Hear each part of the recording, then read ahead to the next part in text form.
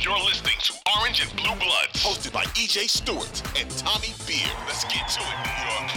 So let's stay on Jalen Brunson. Let's keep the love for JB here. So Jalen Brunson says winning most improved player is not something he is focused on right now, though his name has been mentioned as among the top candidates for that award. Brunson is having one of the best, or not one of the best season of his career, definitely.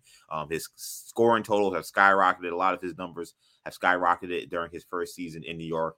But speaking with the Daily News and Stephen Bondi, Brunson said it is not something he is worried about at this moment. He said, quote, "It's a unique award. It's not something I'm really focused on 100%. I don't really think about it, but if it's something that I win or achieve, I'll be very thankful, but it's not on the forefront of my mind." Tom Thibodeau was a lot more willing to campaign for Brunson when asked about it. He said, quote, "I think the one thing you can, when you look at him, wherever he's been, whether it's high school, college, the pros, there's been significant jumps every season. And that's a testament to him and his willingness to grow and learn and work. His work ethic is off the charts. He'll get better every year. And so we were confident that he could do this. He's improved his scoring by 8 points a game. He's taking twice as many threes. He's shooting almost 42% from three. He's getting to the line. He's doubled his free throw attempts. There are significant things that he's done. But I would say the most important thing is what he's contributed to winning, and that's always been his biggest attribute." Tibbs taking a page out of the Tommy Beer page, their book there, with all the stats, had the stats lined up and ready to go on what Jalen Brunson has done this season.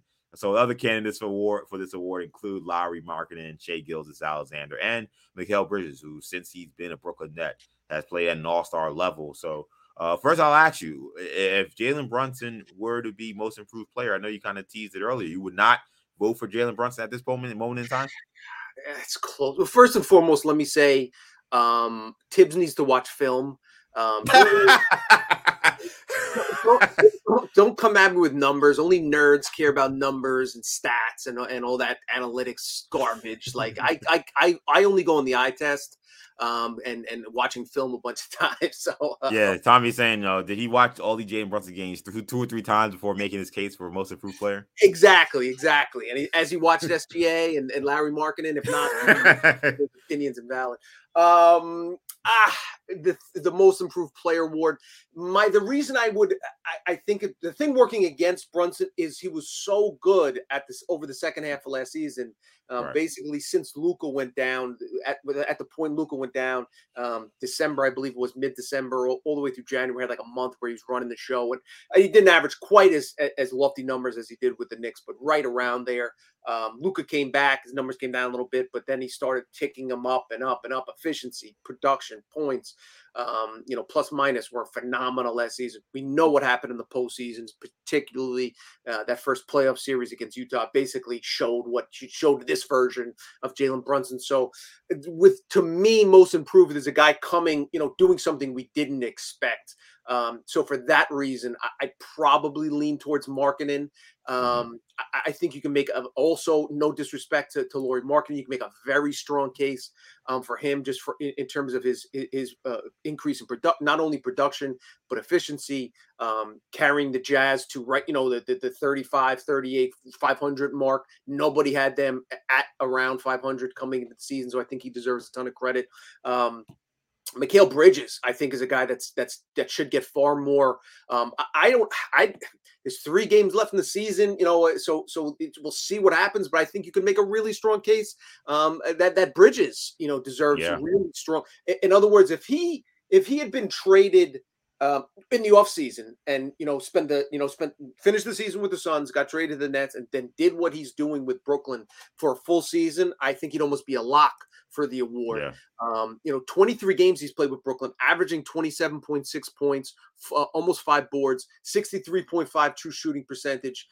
He's second in the league in total points scored post All-Star break. He's just ahead of Devin Booker. Embiid is the only player that scored more total points since the All-Star break.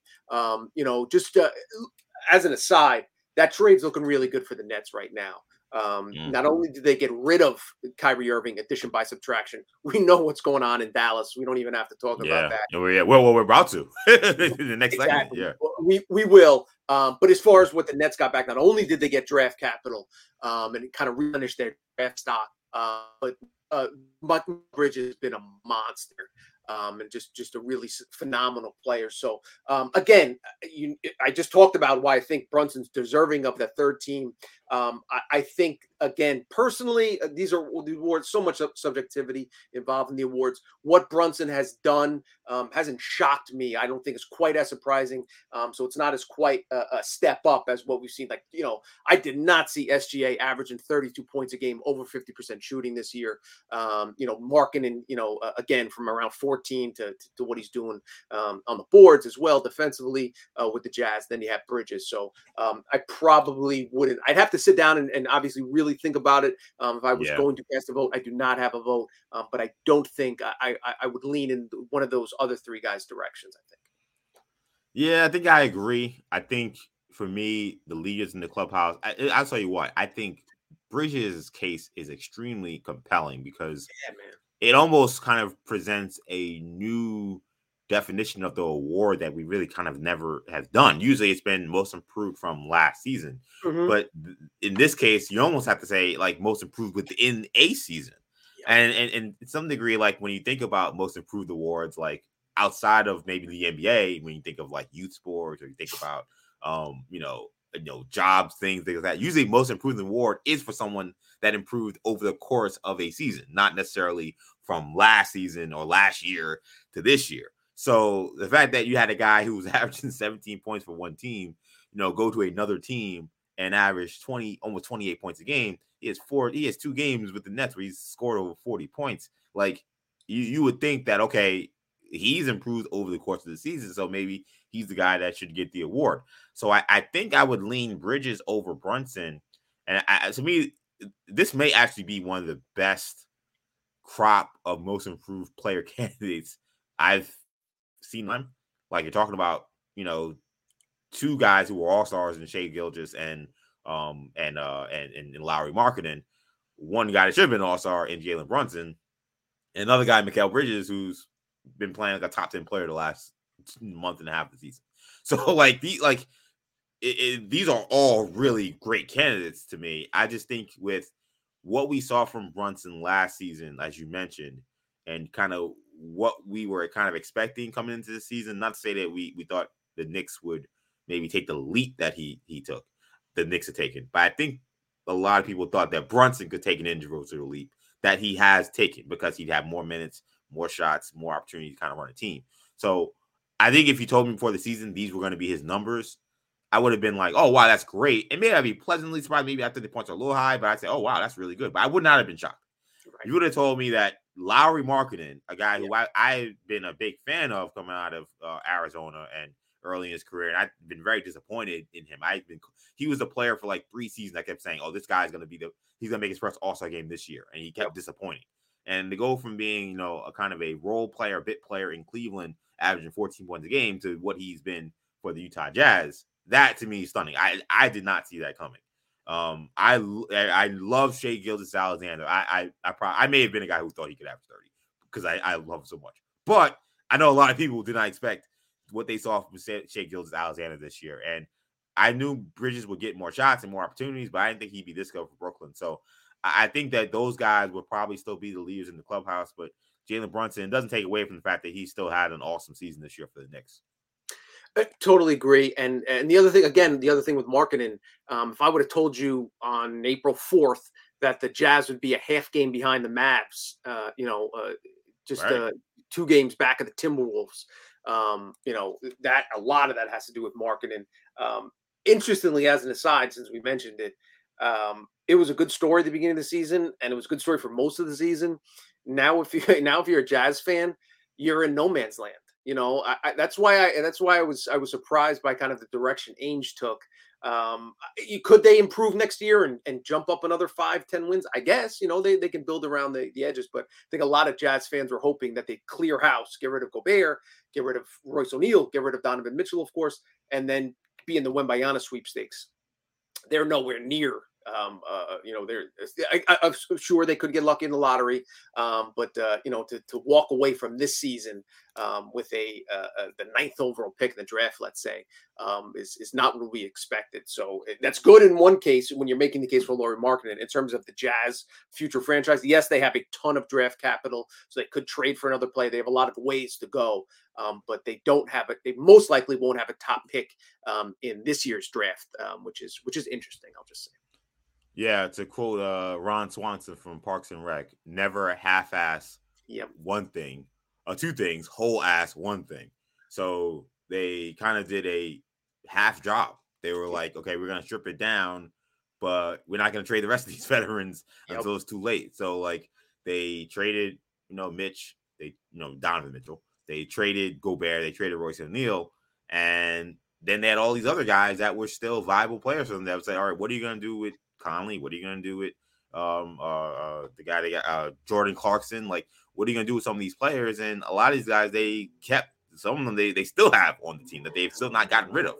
And because of that, the Jazz, and because of Markkanen's improved play this season, they never were able to really get themselves into the Wembanyama Sweet Six because they were too good. And instead of not letting that thing ride out once they started off hot, he let it go up until the trade deadline, when then it started to appear, okay, I don't know if the playoffs are likely at this point. At that point, it was too late. So it was Beasley, Vanderbilt, all those guys helped him too much.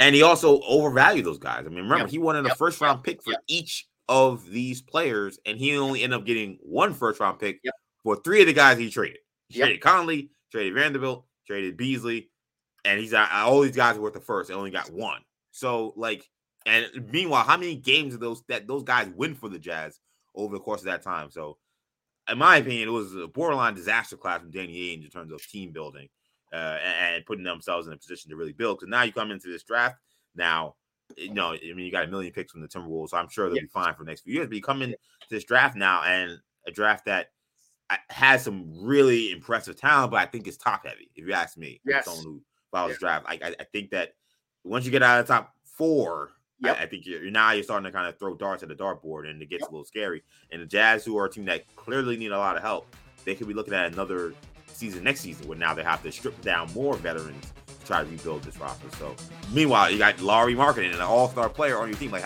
how many games are you going to lose with that guy playing at the level he's playing? So, yeah, Jazz not in the best situation at this point. Maybe the Knicks get the last laugh after all of that Donovan Mitchell trade fiasco. All the negotiations that happen with that, but we'll see what happens with the most improved player award. I do think that it's a very impressive class. Brunson will be among the guys named. I don't know if he'll be a finalist, but I think he will be among the top 4 or 5 guys in the vote there.